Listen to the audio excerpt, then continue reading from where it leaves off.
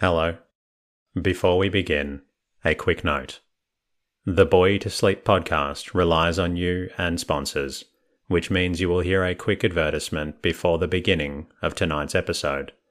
While the podcast is free, you are welcome to subscribe for just $2.99 per month, which supports the creation of this podcast and gives you an ad-free listening experience. Simply click the link in the show notes from your podcast app. Rest easy.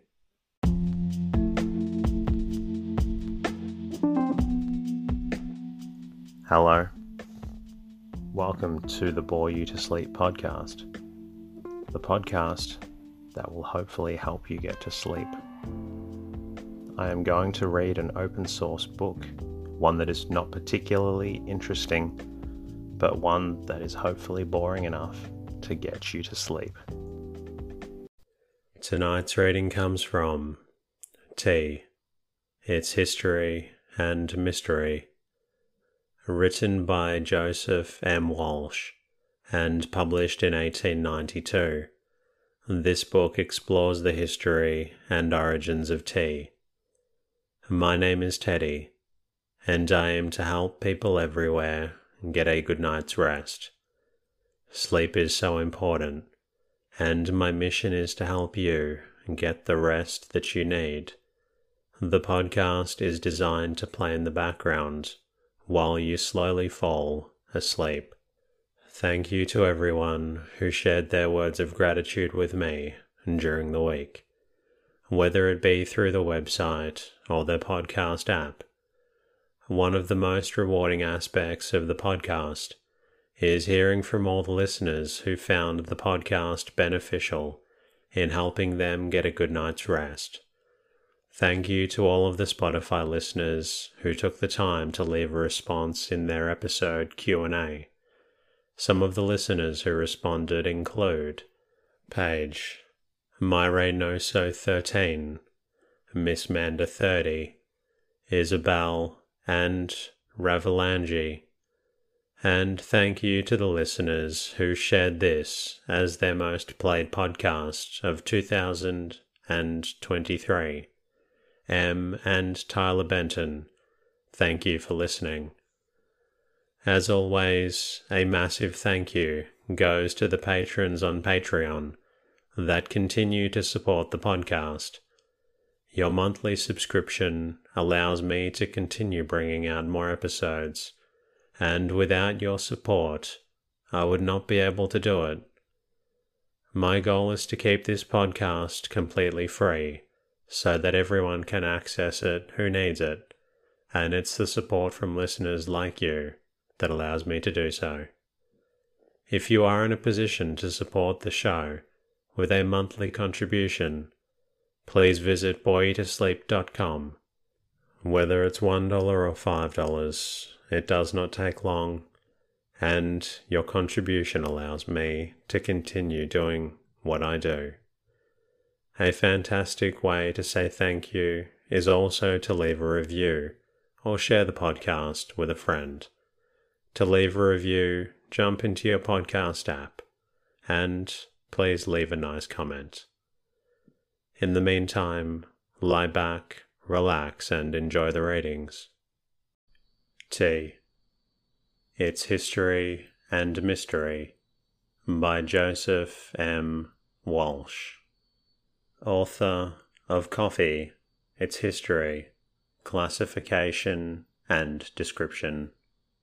Copyrighted in 1892. Prefatory. Utility, not originality, has been aimed at in the compilation of this work. The obstacles and difficulties its author had met with in his endeavours to learn something of the article he was commissioned to sell when he first entered the tea trade. The almost total lack of knowledge displayed by the average dealer in the commodity, allied to the numerous inquiries for a work containing all about tea, first prompted the undertaking. The material was collated at intervals, in a fragmentary manner, covering a period of over 20 years and arranged amid the many interruptions incident to an active business life, subjected to constant revisions, repeated prunings and innumerable corrections, due mainly to the varying statements and conflicting opinions of admitted authorities in every branch of this subject. Still, as careful and judicious an arrangement of the data has been given as possible, a faithful effort being made to omit nothing that may prove useful, instructive, or profitable to the expert, the dealer, or general reader. Aware that many facts have been omitted, and many errors committed in its preparation, he still trusts that the pains he has taken to avoid both have not been in vain, that the former may be few, and the latter of no great importance.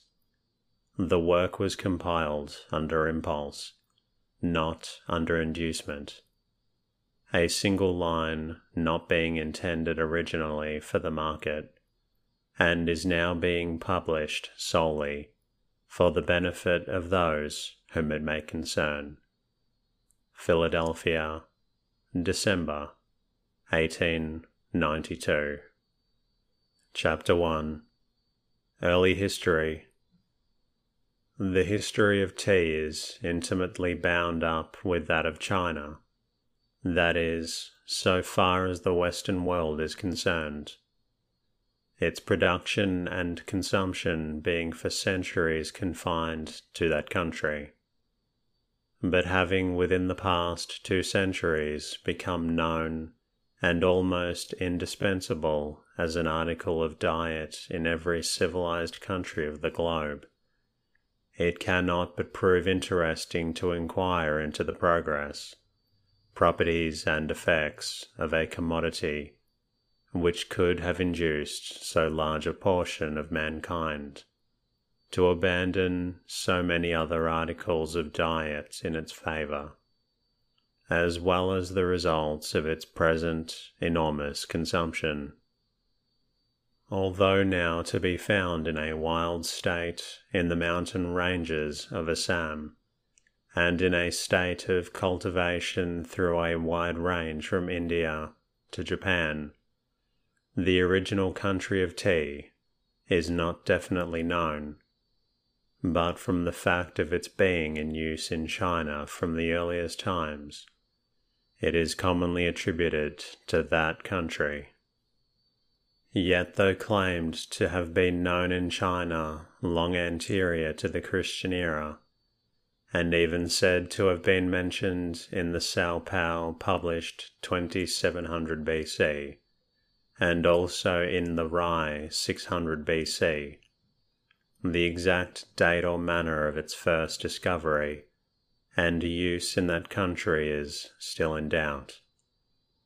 One writer claims that the famous herb was cultivated and classified in China 2000 BC, almost as completely as it is today, and that it was used as a means of promoting amity between Eastern monarchs and potentates at this early period. Qin Nung, a celebrated scholar and philosopher who existed long before Confucius, is claimed to have said of it, "Tea is better than wine, for it leadeth not to intoxication, neither does it cause a man to say foolish things and repent thereof in his sober moments. It is better than water, for it doth not carry disease, neither doth it act as a poison, as doth water when the wells contain foul and rotten matter." And Confucius admonishes his followers to be good and courteous to all, even to the stranger from other lands. If he say unto thee that he thirsteth, give unto him a cup of warm tea without money and without price. A Chinese legend ascribes its first discovery to one Dharma, a missionary famed throughout the East for his religious zeal, who, in order to set an example of piety to his followers, imposed on himself various privations, among which was that of forswearing sleep. After some days and nights passed in this austere manner, he was overcome and involuntarily fell into a deep slumber, on awakening from which he was so distressed at having violated his vow, and in order to prevent a repetition of allowing tired eyelids to rest on tired eyes, he cut off the offending portions and flung them to the ground. On returning the next day, he discovered that they had undergone a strange metamorphosis, becoming changed into a shrub, the like of which had never been seen before. Plucking some of the leaves and chewing them, he found his spirits singularly exhilarated, and his former vigour so much restored, that he immediately recommended the newly discovered boon to his disciples. Tradition, on the other hand, never at a loss for some marvellous story, but with more plausibility, claims that the use of tea was first discovered accidentally in China by some Buddhist priests, who, unable to use the brackish water near their temple, steeped in the leaves of a shrub growing in the vicinity, with the intention of correcting its unpleasant properties. The experiment was so successful that they informed the inhabitants of their discovery, subsequently cultivating the plant extensively for that express purpose. While another record attributes its first discovery, about 2737 BC, to the aforementioned Qin Nung, to whom all agricultural and medicinal knowledge is traced in China. In replenishing a fire made of branches of the tea plant, some of the leaves fell into the vessel in which he was boiling water for his evening meal. Upon using it, he found it to be so exciting and exhilarating in its effects that he continued to use it, imparting the knowledge thus gained to others. Its use soon spread throughout the country.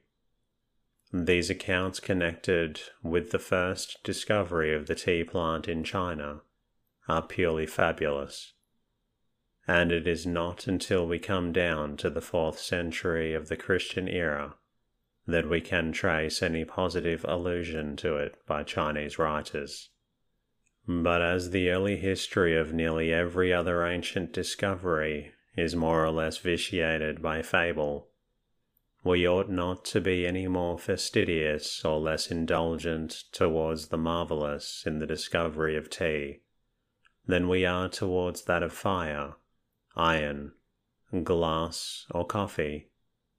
The main facts may be true, though the details may be incorrect, and though the accidental discovery of fire may not have been made by Su Jin in the manner claimed, yet it probably was communicated originally by the friction of 2 sticks. Nor may it be strictly correct to state that Fu He made the accidental discovery of iron by the burning of wood on brown earth, any more than the Phoenicians discovered that making glass by burning green wood on sand. Yet it is not improbable that some such accidental processes first led to these discoveries. Thus also considerable allowances are to be deducted from the scientific discoveries of Qin Nung in botany, when we read of his having in one day discovered no less than 70 different species of plants that were poisonous, and 70 others that were antidotes against their baneful effects. According to some Chinese authorities, the tea plant was first introduced into their country from Korea as late as the 4th century of the present era. from whence it is said to have been carrying to Japan in the 9th. Others again maintaining that it is undoubtedly indigenous to China, being originally discovered on the hills of those provinces, where it now grows so abundantly. No date, however, has been named. While the Japanese, to whom the plant is as valuable as it is to the Chinese, state that both countries obtained it simultaneously from Korea, about 828 AD, this latter claim not being sustained by any proof whatever to the contrary, who, relying on the statements of certain Japanese writers to this effect, argues in support of their assertions, the improbability of which is unconsciously admitted by von Siebold himself when he observes that in the southern provinces of Japan the tea plant is abundant on the plains, but as the traveller advances towards the mountains it disappears, hence inferring that it is an exotic. The converse of this theory holding good of China, a like inference tends to but confirm their claim that with them the plant is indigenous. That the Japanese did not originally obtain the plant from Korea, but from China, is abundantly proven by the Japanese themselves, many of whom admit that it was first introduced to their country from China about the middle of the 9th century. In support of this acknowledgment, it is interesting to note, as confirming the Chinese origin of tea, that there is still standing at Yuji, not far from Osaka, a temple erected on what is said to have been the first tea plantation established in Japan, sacred to the traditions of the Japanese and in honor of the Chinese, who first introduced the tea plant into the island empire. Another more authentic account states that the tea seed was brought to Japan from China by the Buddhist priest Miyoi about the beginning of the 13th century and first planted in the southern island of Kyushu, from whence its cultivation soon spread throughout that country. Some English writers go as far as to claim that Assam, in India, is the original country of tea, from the fact that a species has been discovered there in a wild state, as well as in the slopes of the Himalaya mountains. But though found in both a wild and cultivated state in many countries of the East at the present time, all its Western traditions point to China, and to China only, as the original country of tea, and that the plant is native and indigenous to that country is indisputably beyond question. It was not known to the Greeks or Romans in any form, and that it could not have been known in India in very early times, is inferred from the fact that no reference to the plant or its product is to be found in the Sanskrit, but that the plant and its use not only as an agreeable and exhilarating beverage, but as an article of traffic worthy of other nations, must have been known to the Chinese as early as the 1st century of the Christian era. The following extract from an ancient work entitled The Periplus of the Erythraean Sea may serve to prove.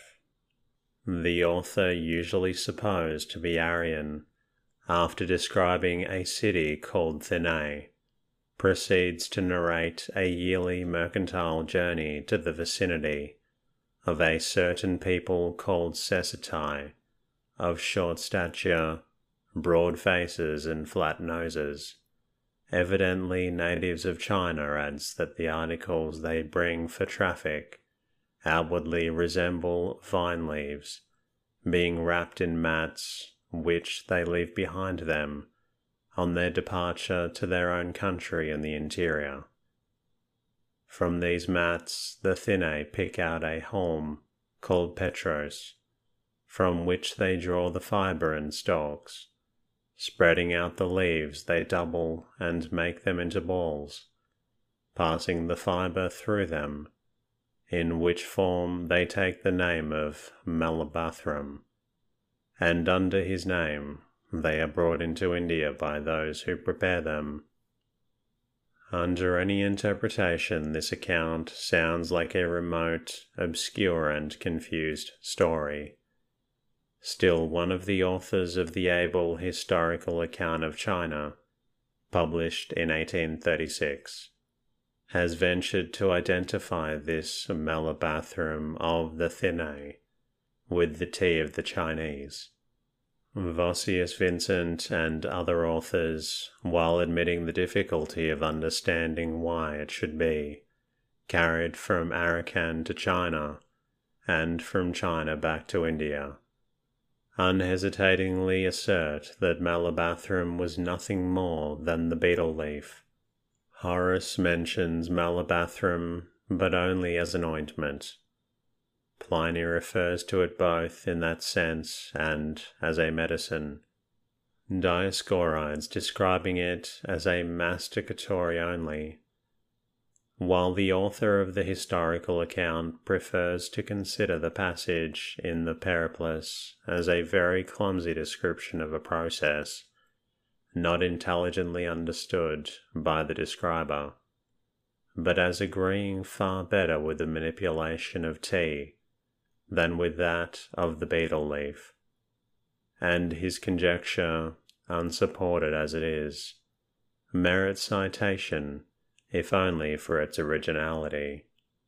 The first positive reference to tea is that by Q Lung in the 4th century, who not only describes the plant, but also the process of preparing it, of which the following is a free and condensed translation.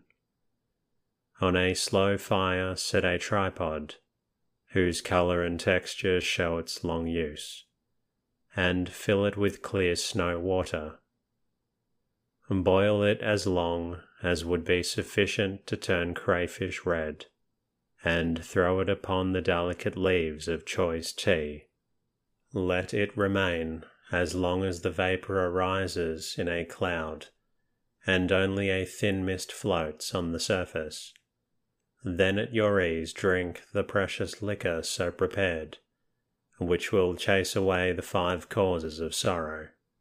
You can taste and feel, but not describe the state of repose produced by a beverage thus prepared.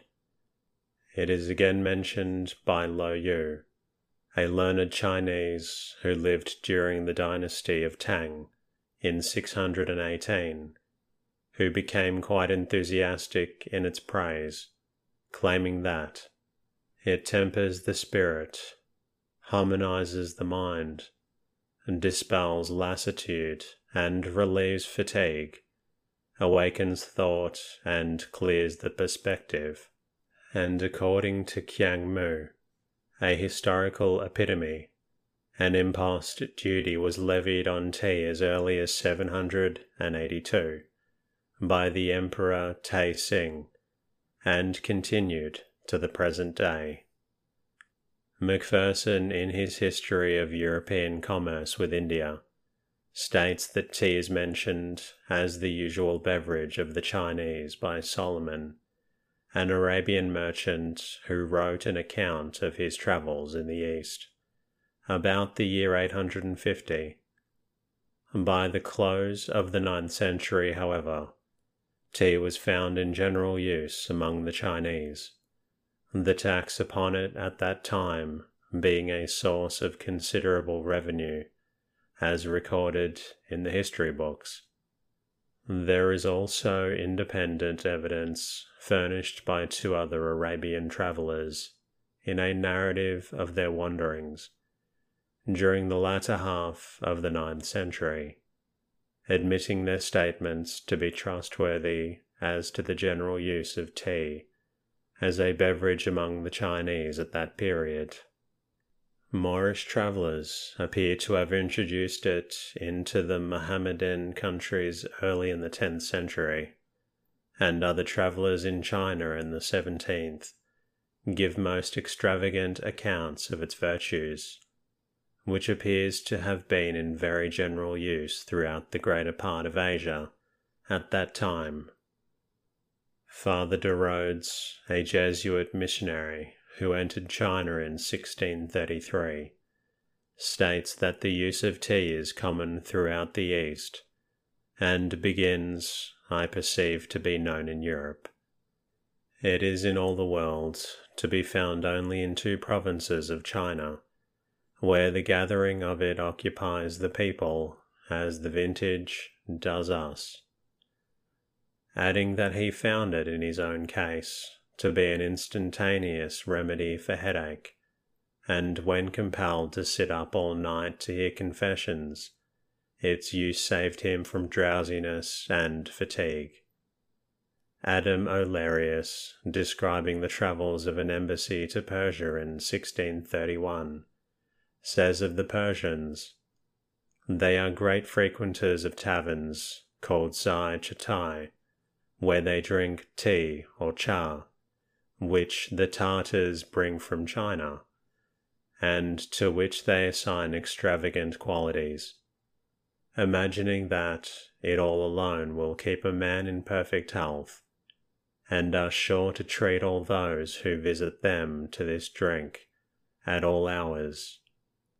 These strong expressions as to the use of tea, applying as they do to a period not later than 1640, are sufficient to prove that the ordinary accounts place the introduction of that beverage, as regards Europe, particularly the continent, as too late. The earliest European notice of tea is that found in a work by Ramusio, first printed in 1550, though written several years prior to that year. In it he quotes Haji Muhammad in effect, "And these people of Cathay, China, do say that if these in our parts of the world only knew tea, there is no doubt that our merchants would cease altogether to use Ravino Chini, as they call rhubarb. Yet no accounts at present accessible establish the date of its first introduction into Europe, and it is also a difficult matter to determine to which of the 2 nations, Portugal or Holland, the credit of first introducing it belongs. Some writers claiming that the Dutch East India Company brought tea to Amsterdam in 1600, while the Portuguese claim the honour of its first introduction prior to that year. An indisputable argument in favour of the latter is the notice given of it by Giovanni Maffei in the History of India. That book was published in 1559. The inhabitants of China, like those of Japan, he writes, extract from a herb called chia, a beverage which they drink warm and which is extremely wholesome, being a remedy against phlegm, languor, and a promoter of longevity. While Giovanni Botero, another Portuguese, in a work published in the same year, states that the Chinese have a herb from which they press a delicate juice, which they use instead of wine, finding it to be a preservative against these diseases, which are produced by the use of wine amongst us.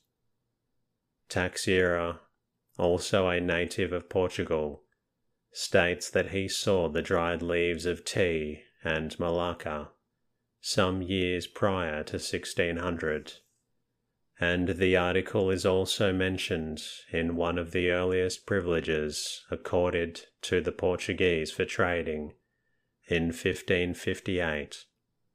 Yet it was not until nearly a century from the beginning of that trade that we find the first distinct account from a European pen of the use of tea as a beverage.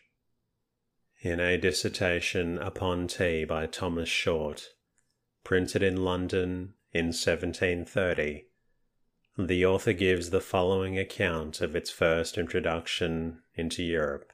The Dutch East India Company, on their second voyage to China, carried thither a good store of sage and exchanged it with the Chinese for tea, receiving 3 to 4 pounds of the last for 1 pound of the first, by calling it a wonderful European herb, possessed of as many virtues as the Indians could ascribe to their shrub leaf.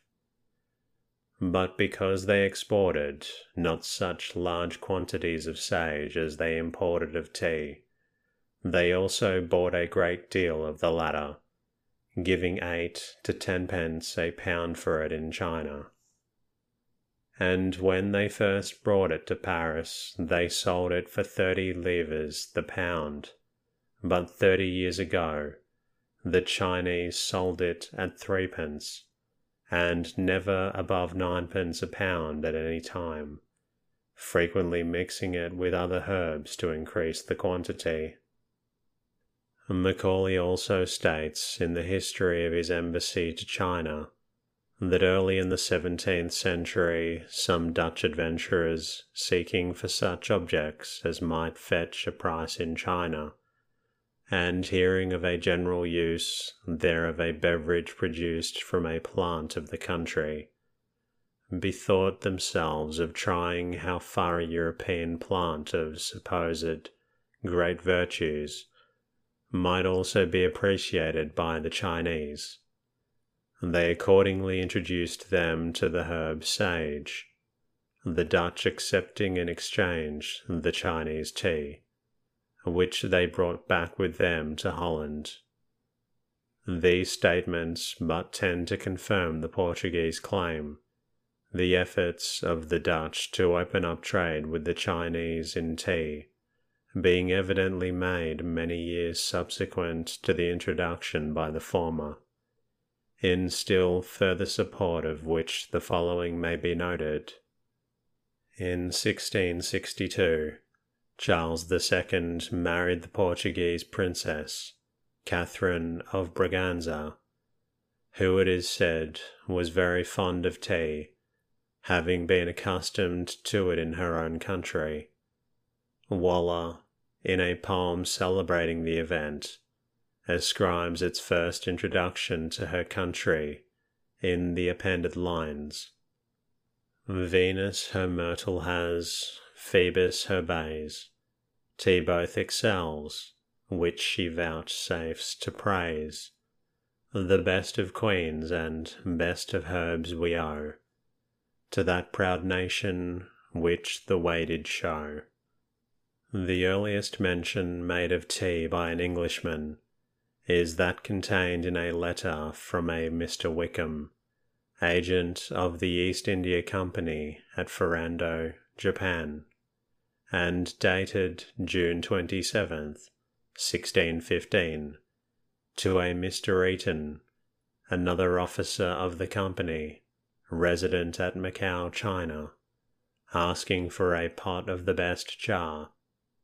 How the commission was executed does not appear, but in Mr. Eaton's subsequent account of expenditures occurs this item: 3 silver porringers to drink tea in.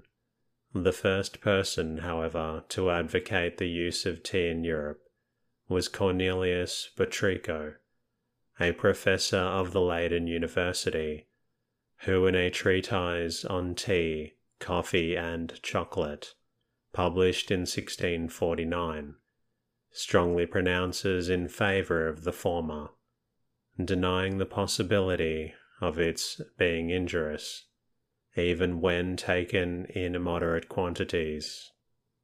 Tea was evidently known in England, previous to its direct importation there, small quantities having been brought from Holland as early as 1640, but used only on rare occasions. The earliest mention made of it, however, is that contained in a copy of the Mercurius Politicus, at present in the British Museum, and dated September 1658, in which attention is called to that excellent, and by all physicians approved, China drink called by the Chinese cha, and by other nations tay, sold at the Sultan's Head, a coffee house by the Royal Exchange, London. The most famous house for tea at this early period, however, was Galway's, more popularly known for upwards of 2 centuries, as Galway's being swept away only a few years ago by the march of improvement. Defoe refers to it as being frequented only by people of quality, who had business in the city and the wealthier citizens. But later it became the resort of speculators, and here it was that the numerous schemes which surrounded and accompanied the great South Sea bubble had their centre, and appropriately enough, Galway's was also the headquarters of that most remarkable but disastrous tea speculation of 1842. And that concludes tonight's readings. I hope you have enjoyed this story, and I hope you are feeling drowsy. If you're not quite tired yet, please feel free to listen to another episode of the Boy to Sleep podcast. Until next time, and good night.